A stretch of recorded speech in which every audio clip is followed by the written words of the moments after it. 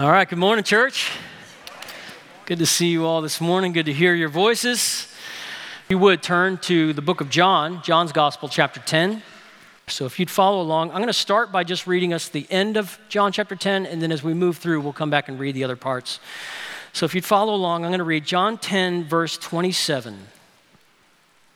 Jesus says, "My sheep hear my voice. I know them, and they follow me. I give them eternal life, and they will never perish. No one will snatch them out of my hand. My Father who has given them to me is greater than all. No one is able to snatch them out of the Father's hand. I and the Father are one." You learn a lot about a person when you find out what songs they want to sing when things get hard in their life. I remember when I was a part of my stepdad's funeral earlier this year, and I was talking to my mom and just saying, what were the songs that were most dear to Ed's heart? And she gave me the songs, and I'm like, this makes total sense of the man's life. These are the truths he clung to all the way through his Christian life. You learn a lot about a person when you find out what they want to sing when hardship comes. You know, the people of God in the Old Testament, they would sing their songs, and they put their hymnal right in the middle of our Bible. It's called the Book of Psalms. And you listen in and you eavesdrop on the people of God singing, and what are they saying? They're saying, God, be a rock under our feet. Lift us out of the miry clay and set our feet on a rock. Secure our footsteps. They're praying for this. They're singing in the direction of these kinds of hopes. You've come from the Old Testament over into the New Testament, and the Apostle Paul says, here's what I want for believers. I want believers to be steadfast and immovable. Who doesn't want that for the Christian life? If you could pick two words, that's two really good ones. I would love to be steadfast and immovable. The million-dollar question is, how do you get there? The million-dollar question is, what truths from God make Christians immovable? What's the rock that God puts under the feet of believers and has for 2,000 years that make the church not move an inch when the gates of hell come barreling against us? These words from Jesus in John chapter 10 are truths that make stable Christians. They secure our footsteps in a world like ours, a fallen world. So we're going to review three truths of the gospel that make Christians immovable. Number one, Jesus takes care of me. Jesus takes care of me. That's what a shepherd does. He takes care of the sheep. He makes sure they eat. He makes sure they're safe. He runs off the wolves. He makes them lie down in green pastures. He leads them beside still waters. It's what shepherds do, and Jesus is going to loom large in that particular role. Follow along in verse 1 as we read our text.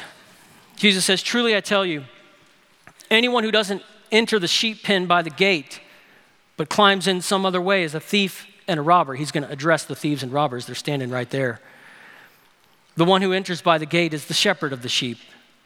The gatekeeper opens it for him, and the sheep hear his voice. He calls his own sheep by name and leads them out. When he has brought all his own outside, he goes ahead of them. The sheep follow him because they know his voice. They will never follow a stranger. Instead, they will run away from him because they don't know the voice of strangers." Jesus gave them this figure of speech, but they did not understand what he was telling them. Jesus said again, now he's going to change the metaphor. "Truly I tell you, I'm the gate for the sheep. All who came before me are thieves and robbers, but the sheep didn't listen to them. I am the gate. If anyone enters by me, he will be saved and will come in and go out and find pasture. A thief comes only to steal and kill and destroy. I have come so that they may have life and have it in abundance." It's about Jesus, the shepherd. The background of our passage is conflict. Jesus has been having conflict with the religious leaders. It's Jesus versus the Jewish authorities. And he's been having conflict with them since chapter 8. In chapter 8, he says, "I am the light of the world," and they had words. There was conflict immediately when he said that. Later on in chapter 8, he says, "Before Abraham was, I am," and they didn't just have words, they picked up stones.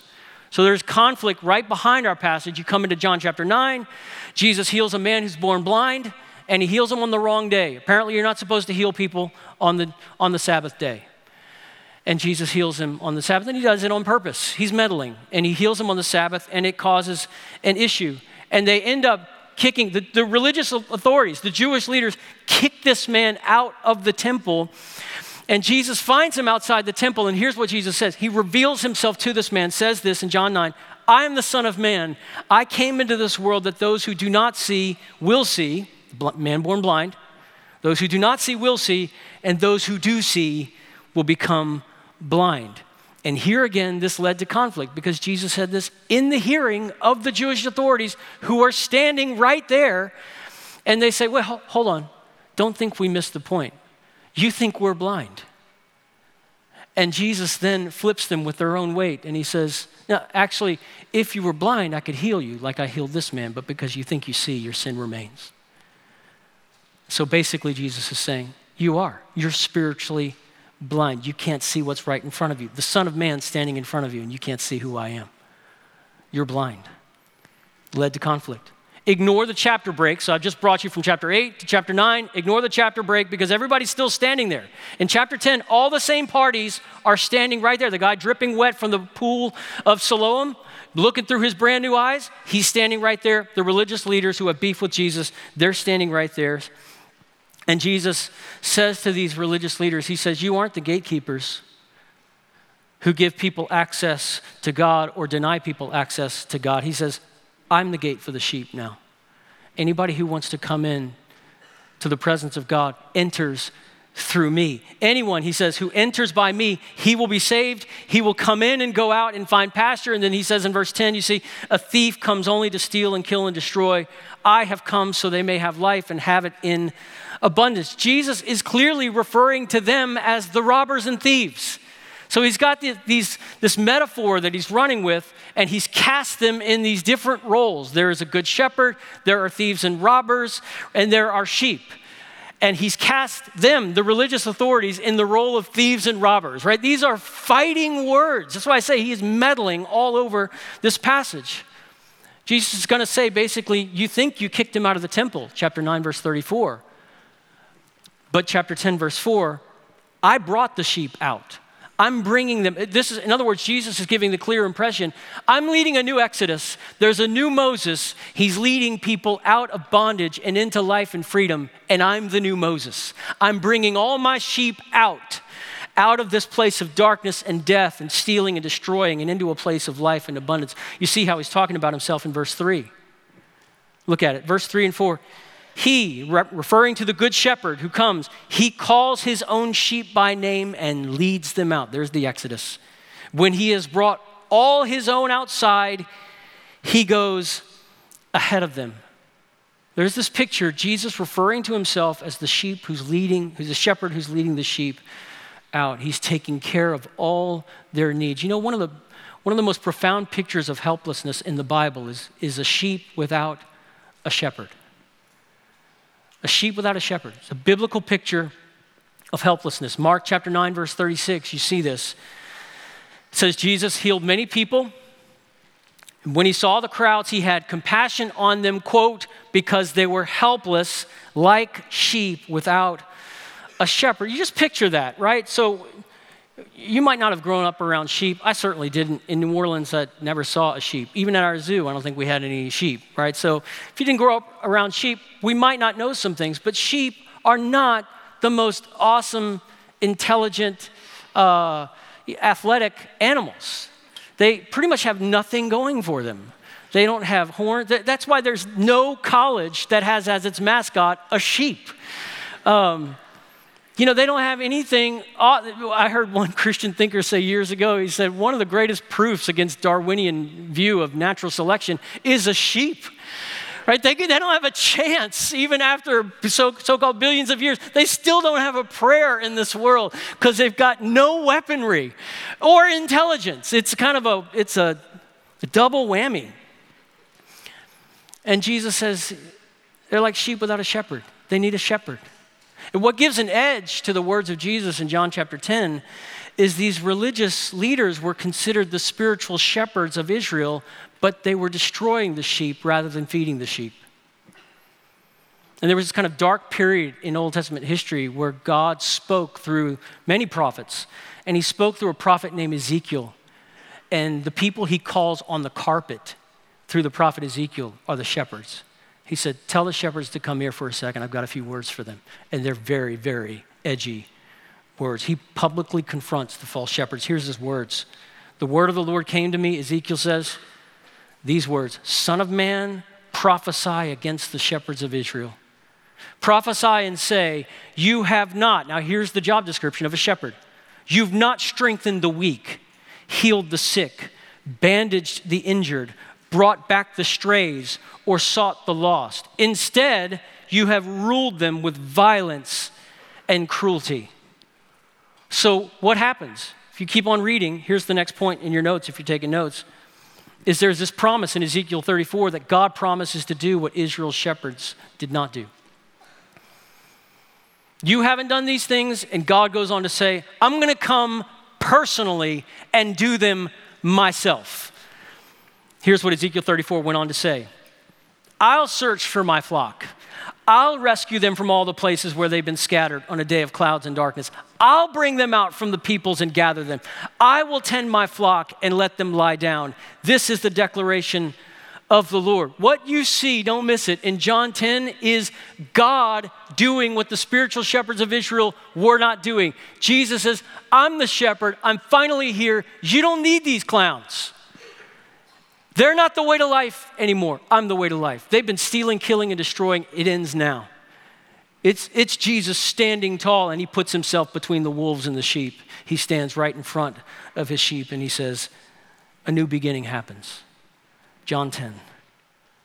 He's the fulfillment of Ezekiel 34. Jesus comes into John 10, and he is fed up. He's fed up with religious leaders who built a brand by afflicting broken people. The man born blind, again, from John chapter 9, he's standing right there. He's looking through his brand new eyes. He's just been browbeaten by these religious leaders. You want to go back and look at the way that they dressed him down in John chapter 9. You can go back and look later on. They beat him verbally and kicked him out of the temple. One early church father who was preaching this text, I think it was Chrysostom, and he said, they kicked the man out of the temple and the Lord of the temple found him. That's the picture. Jesus comes and chases this guy down. Don't miss the difference, friends, this morning between Jesus and religion. Jesus calls these religious leaders thieves and robbers. He's talking about them. In their hearing, he's saying, you snuck into the gate and then you styled yourselves the gatekeepers. And that's not the way it is. He says, you came to steal and kill and destroy. I've come that these people might have life and have it in abundance. Contemplate this with me this morning. If only the world knew what the real Jesus offers. If only the world knew what the real Jesus offered. Heavy-handed religion drives true sheep out where Jesus would bring them closer. That's what Jesus is doing. He's standing here saying, it ends today. You ever had somebody who fought for you when you were helpless? Ever had somebody who advocated for you when you didn't have a voice, when you were powerless, and somebody stood up for you?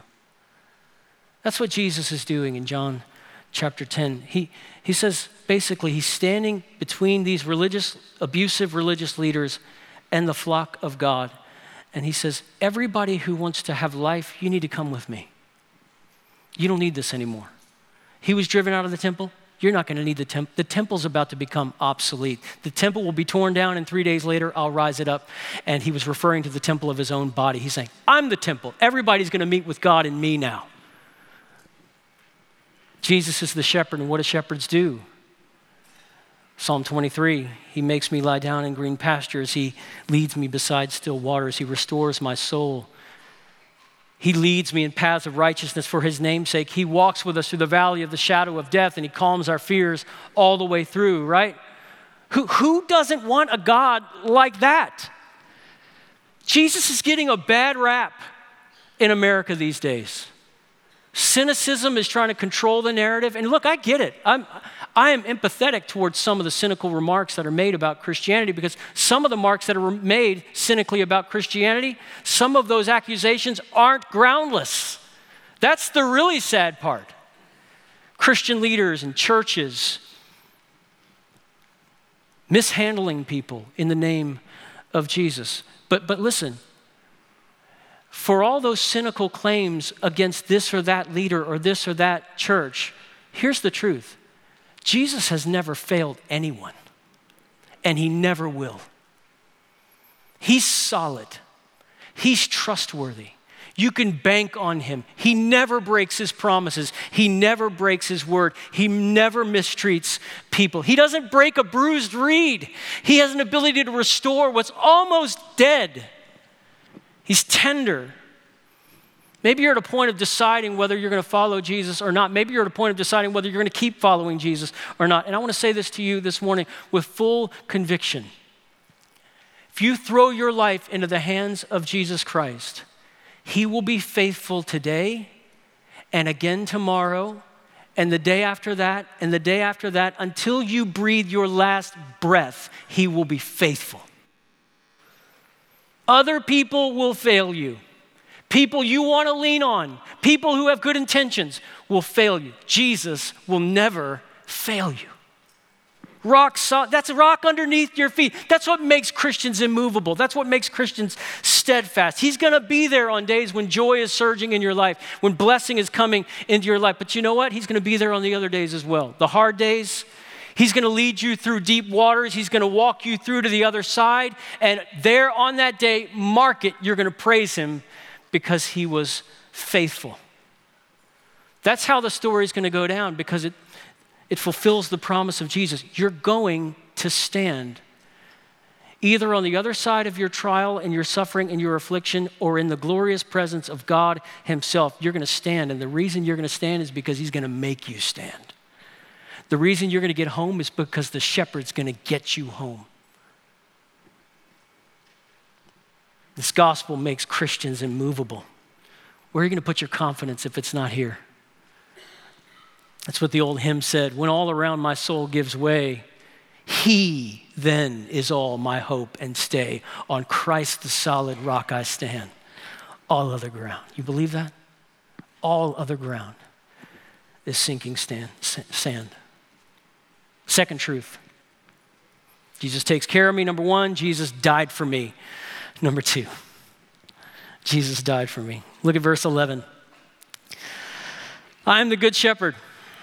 The good shepherd lays down his life for the sheep. For the sheep. Skip to verse 14. I am the good shepherd. I know my own, and my own know me. Just as the Father knows me, and I know the Father, I lay down my life for the sheep. But I have other sheep that are not from the sheep pen. I must bring them also, and they will listen to my voice. Then there will be one flock, one shepherd. This is why the Father loves me, because I lay down my life so that I may take it up again. No one takes it from me, but I lay it down on my own. I have the right to lay it down, and I have the right to take it up again. I have received this command from my Father. Jesus died for me. It's a pillar of the Christian gospel. Jesus says it 3 times in 7 verses. Verse 11, or rather verse 17, I lay down my life.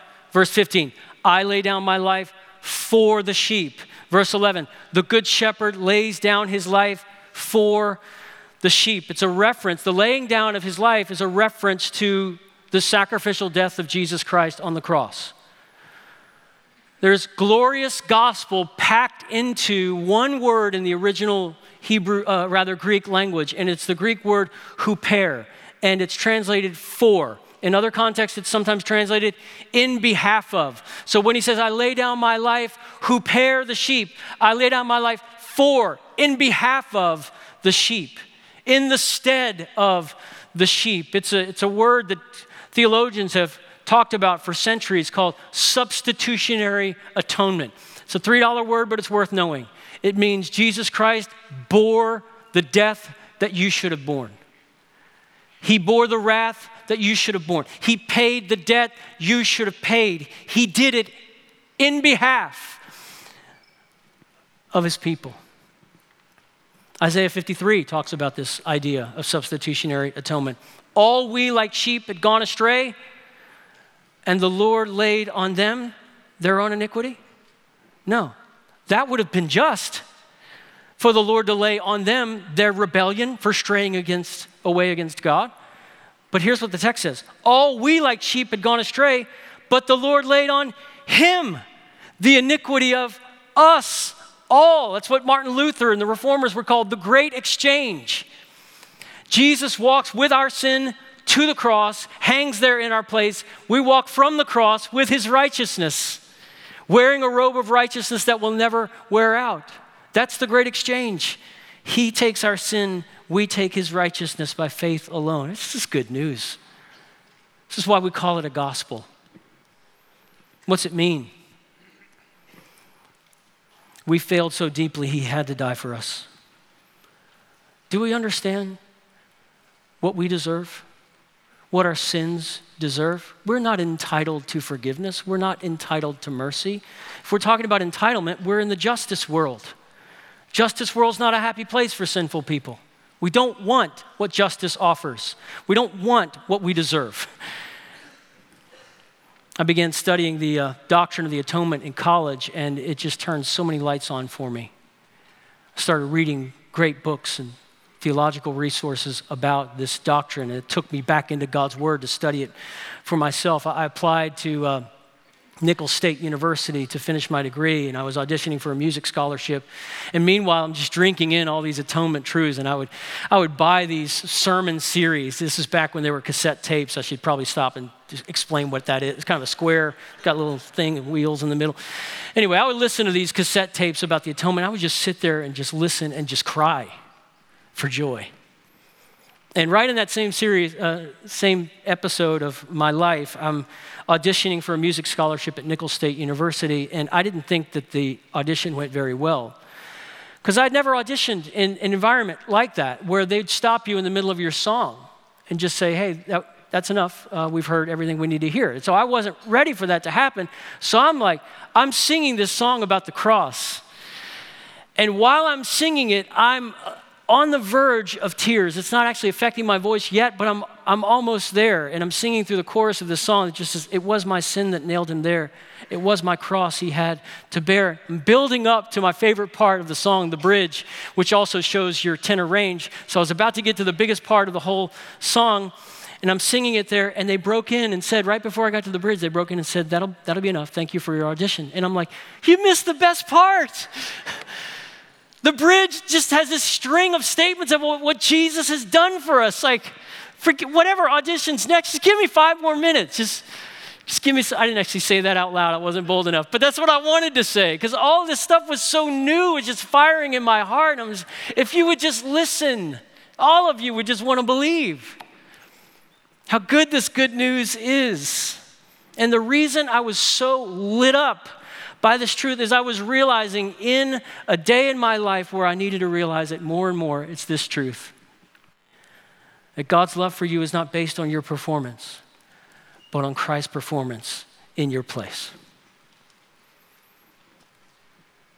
Man, I needed that in the late 1990s when the weight of guilt and shame was crushing down on me, and I did not have a clear category for the doctrine of assurance, and then it came singing out of the text of Scripture, out of John 10. And I was like, this jury, you all need, I don't know what you were here for, but you need to believe. Some of you, you're going to struggle with assurance. You might be thinking, hey, I'm already there. I'm walking through that right now. Some of you, you're going to struggle with assurance. You don't see it. It's going to come like the 82nd Airborne, and it's going to come almost out of nowhere. Next thing you know, you're going to wonder, am I really in Christ or not? Does he hold on to people like me or not? And the enemy's going to pull up at an opportune time, because he knows when those times are. At an opportune time, the enemy is going to accuse you, and he's going to come up and say, listen, you're a train wreck. And here's the hardest part. It's going to be the truth. It's going to be the absolute truth. And he's going to have exhibit A, exhibit B, evidence to show what an absolute train wreck your life is right now. And here's the good news. God commended his love toward us, Romans 5 says, in that while we were still train wrecks, Christ died for us. Sinners, Christ died for. Charles Spurgeon famously said, when the enemy tells you you are a sinner, tell him, I know, and Christ died for sinners. We have an answer to the accuser of the brethren, and it's a powerful answer. It silences the accuser. Look, this makes Christians steadfast. This makes Christians immovable. Hymn writer Eliza Hewitt, she knew what it was like to battle for assurance, the sense of, am I loved by God or am I not loved by God? Because my performance sure isn't looking great this week. And she wrote a hymn to fend off the accuser, and then she handed it to the church. And it begins with these words. She said, my faith has found a resting place. Not in device nor creed, I trust the ever-living one, his wounds for me shall plead. I need no other argument, I need no other plea. It is enough that Jesus died, and that he died for me. That truth will hold on to Christians. When your grip breaks, that truth will grip you back. We failed so deeply, he had to die. He loved us so deeply, he was glad to die. He was glad to die for us. No one takes my life, he says in verse 18. No one takes my life from me. I'm doing this on purpose. Not caught on the wheel of fatalism. I lay it down on my own. Hebrews 12 tells us Jesus, for the joy that was set before him, endured the cross, despising the shame. He was glad to die for you.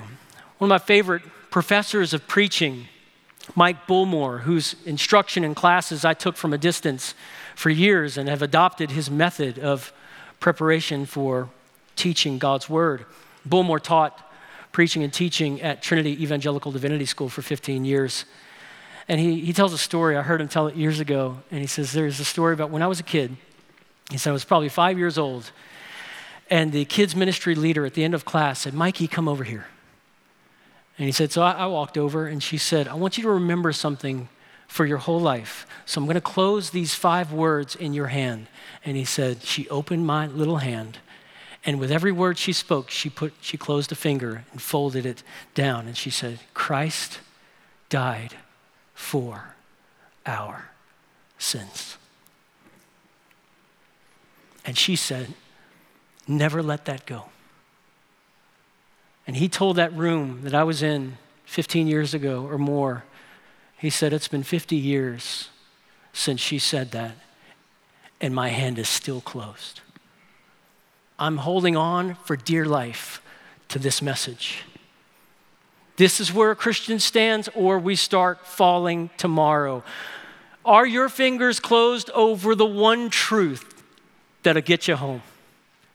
Christ died for our sins. Are you convinced in a fresh way that that is true for all who repent and believe? Oh, believe it this morning.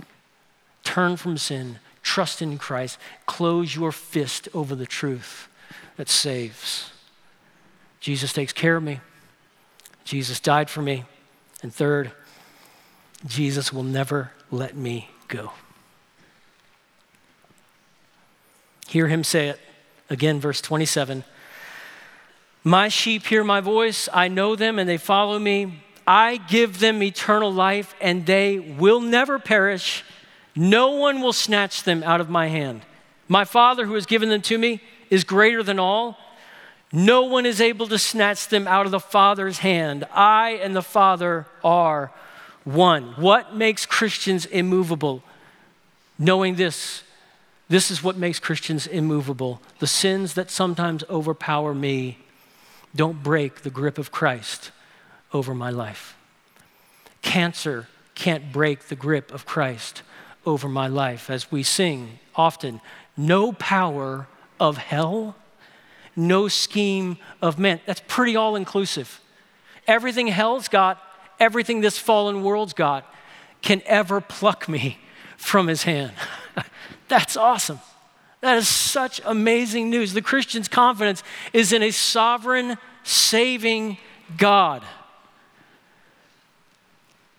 My favorite thing about John chapter 10 is how no nonsense, how take no prisoners Jesus is, the authority in his voice. He's not asking questions, he's making proclamations about what he's gonna do for all his sheep. He's going to do this. This will happen. Jesus has a shepherd voice in John 10, and when he uses it, his sheep come running. My mom is an elegant woman. She's not loud. Her sister, my Aunt Becky, is loud. My mom is not as loud, and I rarely heard my mom raise her voice when I was a kid. Actually, if she lowered her voice, you were in trouble. That's when it's like, oh goodness, it's not going to be good. She didn't have to raise her voice. She didn't do that very often. But like every other mom, she has a mom voice, right? It's like there's this level she can kick into. It's a mom voice level. And when she dug that deep, you could hear her across town. You know, when my brother and I, we didn't have cell phones, right, as kids, and we'd be playing at Ryan Hennessy's house, it's 2 doors down, across the street on the right. And we'd be playing at Ryan's house. All Mom had to do was just walk outside the front door of our house on Elmwood Parkway and just yell one word, boys. And she yelled it, and we came from wherever we were. We could have, you know, in one sense, she yelled it with such authority, you would have thought all the boys in our neighborhood were all coming to dinner tonight. It was a powerful thing, right? She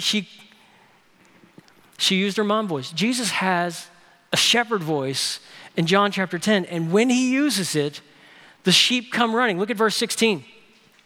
I have sheep that are not from this sheep pen. They're over the other hills, the distant hills. They're not in this sheep pen. I must bring them also, and notice the words, they will listen to my voice. Then there will be one flock, one shepherd. That's why I'm saying Jesus uses this kind of authoritative language. He doesn't say there might be one flock. He doesn't say, I hope someday there's a flock or there's a shepherd.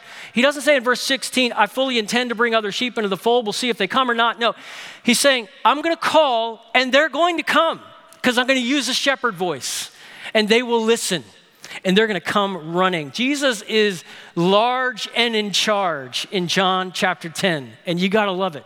Verse 27, my sheep hear my voice. I know them and they follow. I give them eternal life and they will never perish. No one will snatch them out of my hand.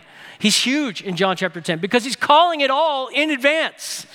The sheep are mine. They're not yours. They never were yours. I love them. I've come for them. I'm going to die for them. And you can bet I'm going to bring them all home when this thing is over. I'm not going to lose any of them. John 6 would say that in John chapter 6. Of all that the Father has given to me, I'm not going to lose a single one of them. John 10 doesn't show us a Savior who hopes, but a Savior who saves.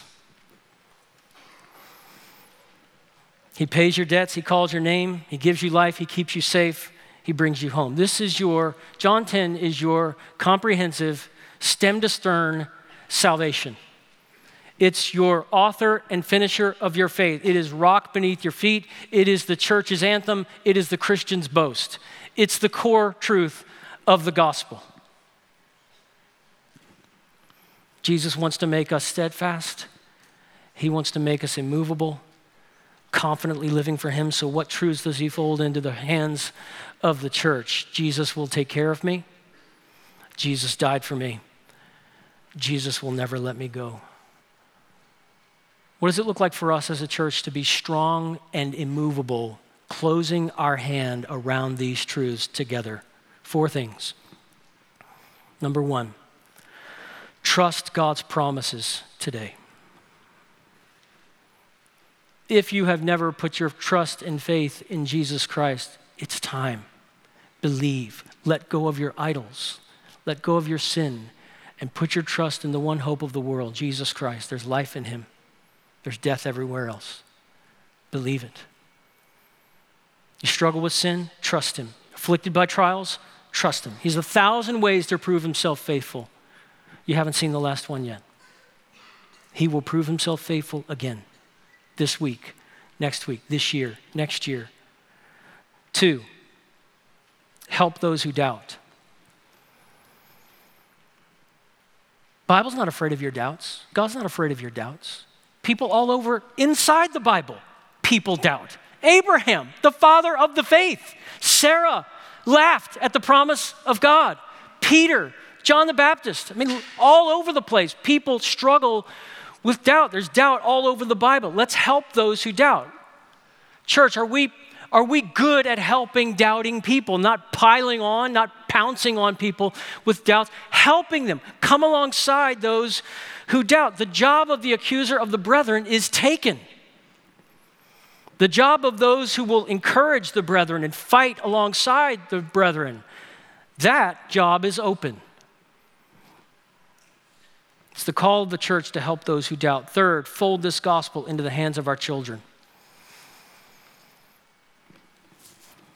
You look at the children that God has blessed us with in our church, whether it's in this room or down these halls. God has blessed our church with children. Parents, you look at them. Grandparents, you look at them. Those of you who don't have children, but you look at the next generation that's coming behind us, and you look at them. If they become successful in the eyes of the world, but die without faith in Jesus, that is the greatest tragedy imaginable. So keep the main thing the main thing. They're not going to hear every word we say. So why don't we just say this? Hold on to 5. Can you hold on to 5? Christ died for our sins. Son, baby girl, you hold on to this, it'll get you home. If you hold on to this, it'll hold on to you. Believe this gospel. Let's pray that the Spirit of God will make our children immovable in the faith. And fourth, make this gospel known. As a church, we're called. We recite the Great Commission on a regular basis, so it's ringing in our ears on our way out of this gathering that there's a world that's lost. Neighbors, co-workers, friends, family who don't have the message of hope and have not yet repented and believed and embraced it. They need to hear it.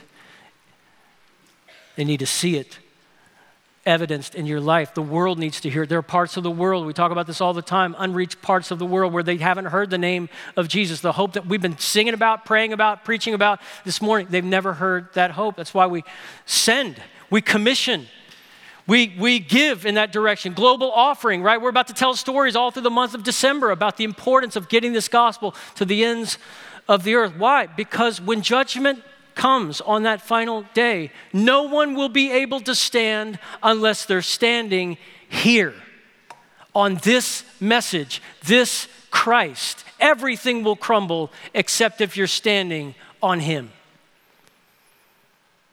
Doesn't that add a note of urgency to the gospel message we proclaim? And shouldn't that add a song of joy because we are the ones who have been saved and we've tasted the grace of God? Oh, let's treasure it together.